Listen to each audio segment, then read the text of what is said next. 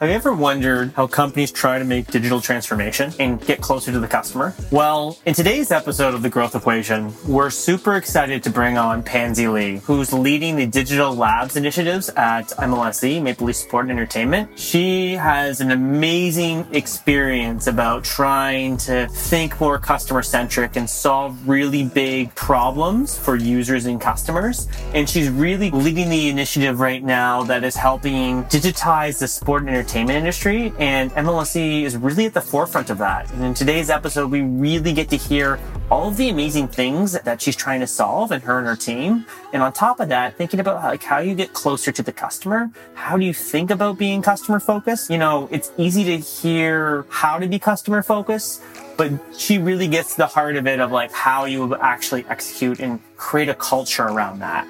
So super excited to bring her on. She brings a really awesome perspective and really, really excited for everyone to have a listen. So let's get started.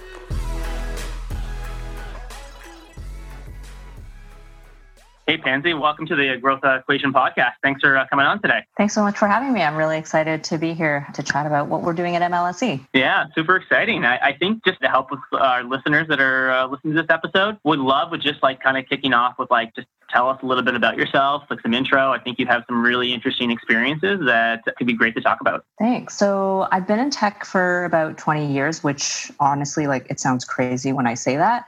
I still feel like I'm learning so much every day and it still feels really new often. But I spent 12 of those years marketing and then went back to school to do a master's in design. But it's not like a graphic design program. It's more like a master's in design thinking. So really thinking about how to make innovation a repeatable process. And then from there, I went into product management, mostly leading product design teams at software companies. And I've worked in a mix of, consumer products and for business and in a bunch of different industries like fintech, health tech, gaming, and now media and entertainment at Maple Leaf Sports and Entertainment, where we're using a lot of technology to improve the fan experience for our sports fan and also our concert fans. That's a really great kind of just one thing I think on that is just as we think about kind of your kind of current experience at MLSE, it's probably not something people don't probably think about digital innovation around, sports teams and in that entertainment space. Would love to just hear kind of what is MLSE trying to do and what's the end goal and what are some of the things you guys have been working on? Yeah, I think you hit the nail on the head when you said that.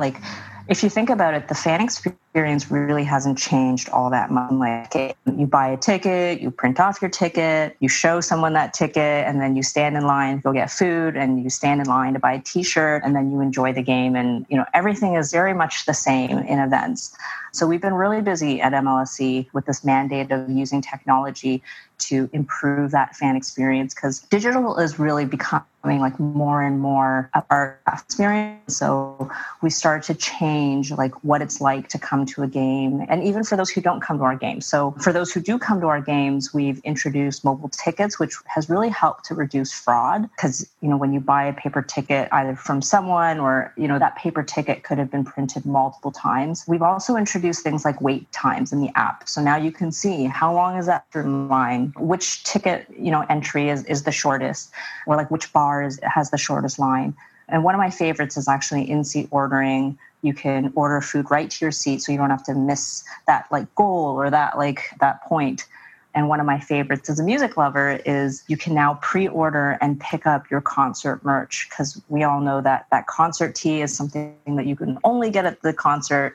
So sometimes those lines can wrap around the arena. I think the Travis Scott concert, it was a 2.5 hour wait, which is insane. So, some of these problems were just no-brainers for us. And then for those who aren't actually able to come to the game or who aren't in the stadium, we also wanted to make it easier for fans to feel closer to the game and to the players and to the teams. And so we've launched a bunch of really fun augmented reality things. We created a virtual Larry O'Brien NBA trophy in our apps so you can put it on your shelf or put the entire Leafs roster in your living room and take a picture with them. We also did a partnership with Uber last year where we wanted to really bring surprise and delight to our fans. And so some people who had ordered Uber Eats that night would get a Raptors jersey in their order. And we've also been creating a lot of fun mini video games in our apps. just on that, those sound like just amazing initiatives. How do you even which ones do you pick with? It seems like as you're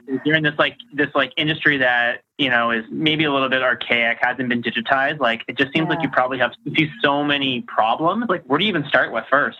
I mean, the way that we look at finding some of our problems, I think we're very fortunate. Our fans come to our stadium, more than 82 times a year. So we get loads of these opportunities to observe where the friction points are.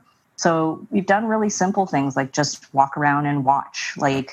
The lineups in the arena were really no-brainers. You don't need to do customer interviews to know that that's an issue. But we use a bunch of different ways of finding these problems. We do customer interviews. We also talk to our business stakeholders a lot and our frontline staff just because they're right there every game. They see it for themselves and they know what comes up the most often. And, ultimately we are an experience company. And so our business is naturally very in tune with the fan experience and just constantly trying to improve it all the time. But we've also started to use a lot of the data that we've just collected over the years to inform where we should focus our efforts and where to dig in more. Because the reality is data is only going to tell you that something is happening, but it doesn't really tell you why it's happening. So we still rely on the other methods like customer interviews and observations to really understand what the problem is so that, we can go fix it. So, Pansy, one of the things that we often do, of course, is we talk to startups and smaller companies or organizations that are trying to scale, and growth and running experiments and building product is a fundamental part of it. And oftentimes the limiting resource is time or people or cash, which is probably the most common one. With an organization like MLSE being as large as it is and you having as many exciting problems as you do have, how do you select the things that you want to work on? And then more importantly, what are the limiting resources for you when you're actually implementing solutions and ideas that you come up with? Yeah, I mean, even though we are a relatively large company, I would say that resources are always going to be a challenge no matter where you go at any company. And we are not immune to that either.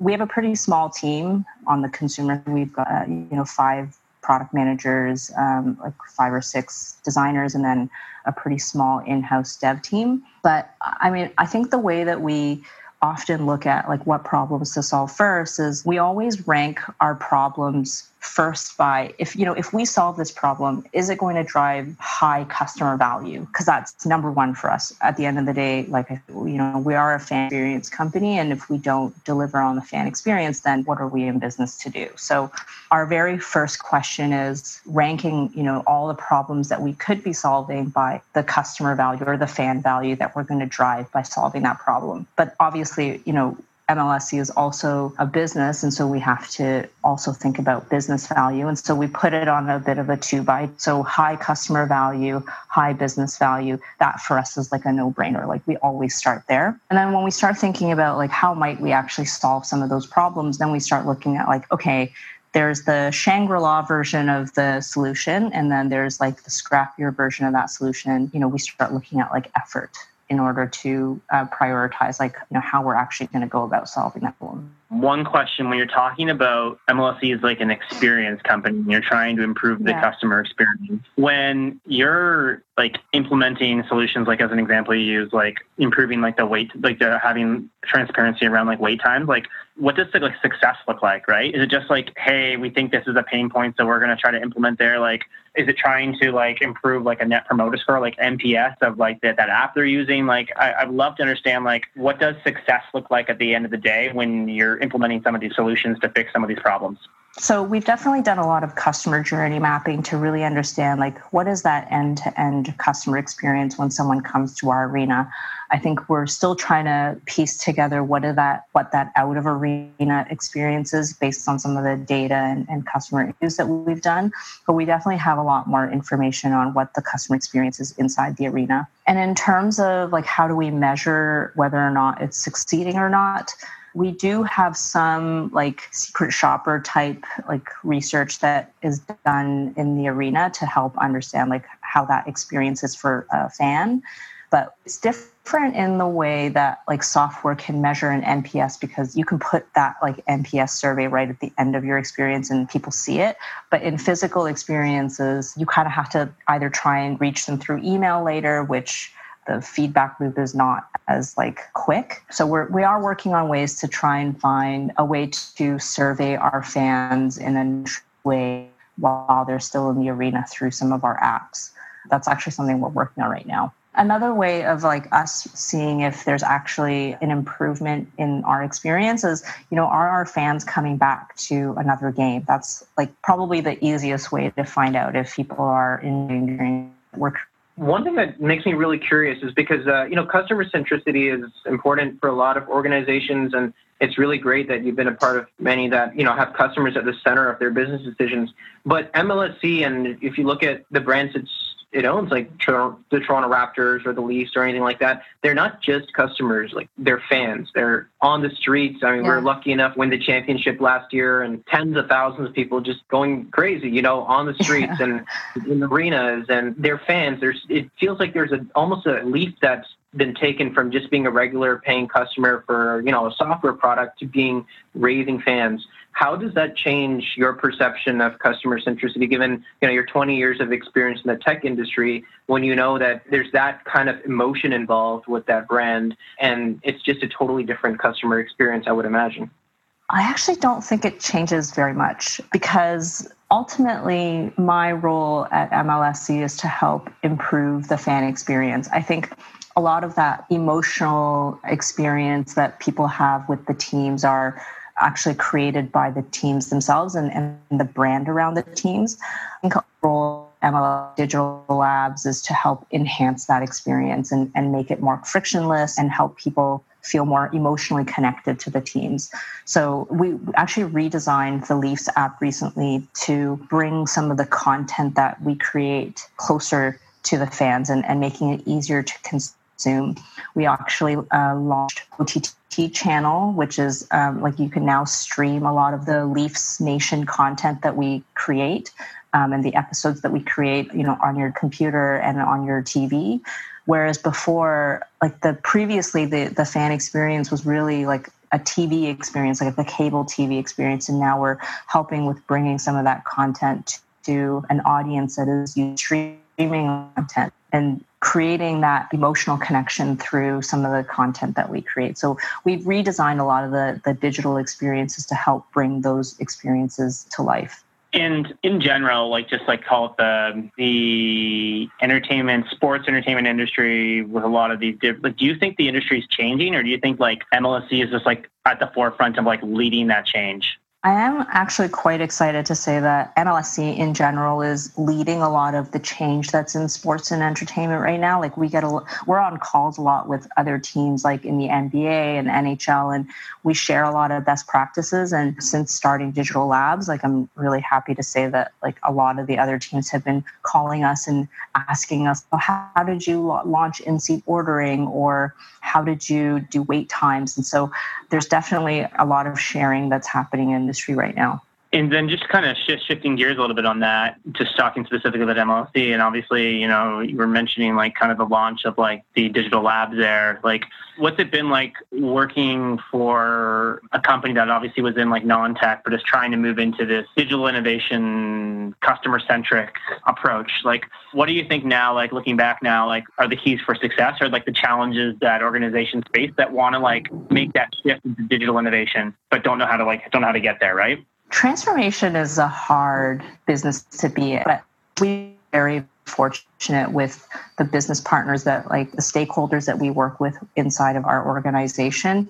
They were so bought into wanting to improve the fan experience, but not only just for the fan experience. I think they also saw that it was going to help their business. And sorry, when I say business stakeholders, I mean the food and beverage team, the retail team, the marketing and brand team. So yeah, working with the F&B team and the retail team and marketing team, and even our ticketing and memberships teams to improve that fan experience, they saw that it was also going to benefit their business lines. So it actually didn't take a lot, but it did require a lot of workshops to paint that fan experience so that they could understand how we could actually help with some of the pieces of their business. What do you think organizations need to do? And it could be MLSE as an example, shifting their focus to be like more like customer centric. Like, how do you think organizations need to, like, how do they get there, right? It's like, hey, I want to be customer focused, but like, that's something you say, but like, what do you actually have to do to actually start to create a culture around that? I feel like a broken record when I say, talk to your customers.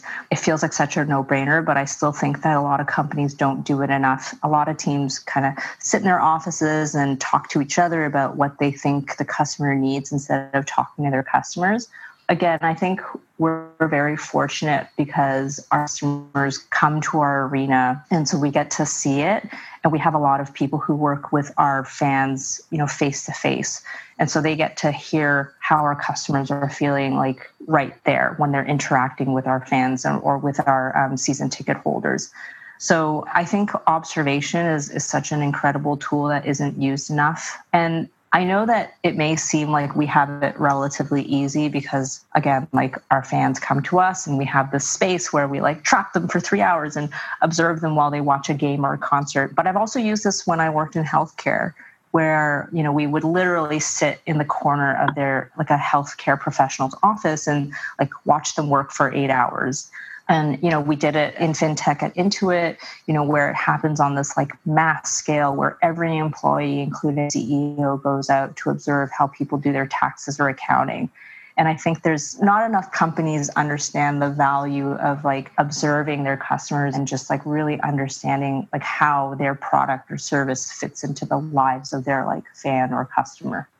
If you were to, project where we're at just started 2020 now, for the next 10 years, imagine as 2030, it's so far away. Where do you think the customer fan experience is going to be? I mean, digital transformation seems like a central and most, I guess, easy to default to topic because it creates exponential changes oftentimes in processes and products and experiences. But is digital transformation going to be what you feel the greatest difference maker over the next 10 years? And where do you feel the fan experience might end up landing over the next decade?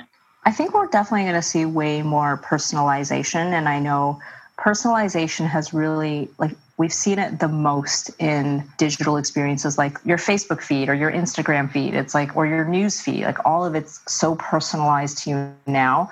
And it's only a matter of time before that experience becomes a physical experience, that personalized experience becomes a physical experience.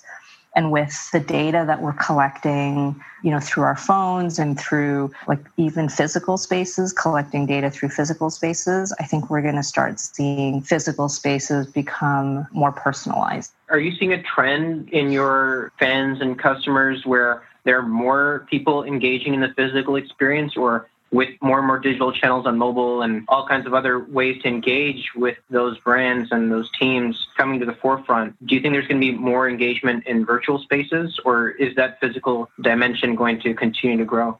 I definitely think there's going to be the most growth in our digital channels. The physical experiences can only scale so much. We fit about 1,000 people in our arena, and either you put on more events or you find more ways to squeeze people into that building. So I think the where we're definitely going to see the most growth is in our digital experiences. And with more and more, I guess, media and content moving to streaming, and I definitely see that space needing to open up in order to expand the audience size and reach of sports and entertainment. Are there any examples of technology or product ideas your team is kind of experimenting or playing around with on the topic of personalizing the fan experience? Yeah, we're definitely working on making the app more personalized, just like understanding what content that you enjoy watching about the teams and making sure that you don't miss those types of content when you're looking for, to engage with the teams and the players. We're also looking at ways to personalize the member experience. Our season ticket holders are obviously one of our most engaged customer segments. And so we're always looking at ways to improve their experience, whether it's through a member portal or offering them promotions or offers on the retail products or the experiences that they're most interested in. And just making sure that people are getting the information that they want about their team and their players care about without having to like constantly monitor it all the time, or not having to like search for the types of videos that they like and making it easier and surfacing it up for them. Some of the last few questions that we had here, and just kind of like pivoting completely away from like just MLSE and the fan experience, and like talking specifically about some of your experiences and, you know, some of the great volunteer experiences that you've done. You know, I know that you definitely have like a passion point and have spoke at like different events and conferences specifically around like just like women in tech and around like inclusiveness and like creating that environment. I think it would just be really great to like maybe highlight a little bit of that. And what do you think how tech needs to change in order to create like that inclusive environment based on some of the experiences that you've seen? Because I know you have a specific perspective on that. I definitely do speak about women in tech and specifically more around like male allies and like how they can help in creating some of these more inclusive cultures. I think in general, there's a lot of challenges that women face in tech that maybe people aren't really aware of. Like women self-select out because of how job postings are written. They'll under-negotiate a lot on their salaries. I had one candidate who asked for 20 or 30,000 less than what men who were less qualified were asking me for. And I think the transgender community is also really shedding a lot of light into this area. There's a story about a Stanford prof who transitioned to male and recounted a story where he gave a presentation at a conference and a scientist came up to him afterwards to say, you know, he loved the presentation, but that he always knew that his work was always better than his sister's, not realizing it was the same person. So there's like all of these stories that people just aren't aware of. And so one is finding ways to become more aware of some of the bias or the challenges that people face in tech, and then start thinking about like how you can build more inclusive cultures. So some of the tools tips and tools that I've been sharing is one way to create job postings that are more inclusive. There's a tool called Textio.com, TXTIO. It's a tool that helps with analyzing the language in job postings. So like words like guru and ninja tend to discourage women from applying. And simple things like resume reviews where the names and pictures are removed, and interviewing with a rubric. So you have a predetermined criteria and have a mix of people interviewing that person. And also things like inclusive socials. Like not everyone loves to drink and party. So, you know, including other types of socials like board games or cycling or photography is another way of like creating that social network without excluding certain groups. Are there any other franchises or just parent organizations like MLSE that you feel have gotten it right and they're always kind of a source of inspiration for the rest of their respective leagues or, you know, similar organizations? Like sports related or not sports related? Yeah, largely sports related. I hope we're at the forefront in Toronto. Yeah, well, I think we are. And in a lot of cases, we're the forefront in a lot of other sports industries as well. But I think there are a lot of sports organizations that are doing some really interesting things. Like I can't remember which stadium it was, but it was a stadium in the States. It was a baseball stadium where actually using Clear, you know that? It's kind of like Nexus, but it's like a... Yeah. Those kiosks. Yeah, so they're using Clear as a way to like get... Like people who have Clear access can use this like access line to get into the stadium. How about augmented reality? Is that ever a conversation or something that's considered in your organization? Yeah, we use it a lot. And it's funny because like some of these technologies, they don't really, not that they don't have useful purposes, but the nice thing about entertainment is it doesn't always have to have utility. Like it can just be for fun. And with augmented reality, that's something that we've used. Like we created the Larry O'Brien trophy in an AR format. And so like you can put it on your table, you can pretend to put it in your hand. And we've just been able to experiment with a lot of technology that are more frivolous, I guess, right now. Yeah.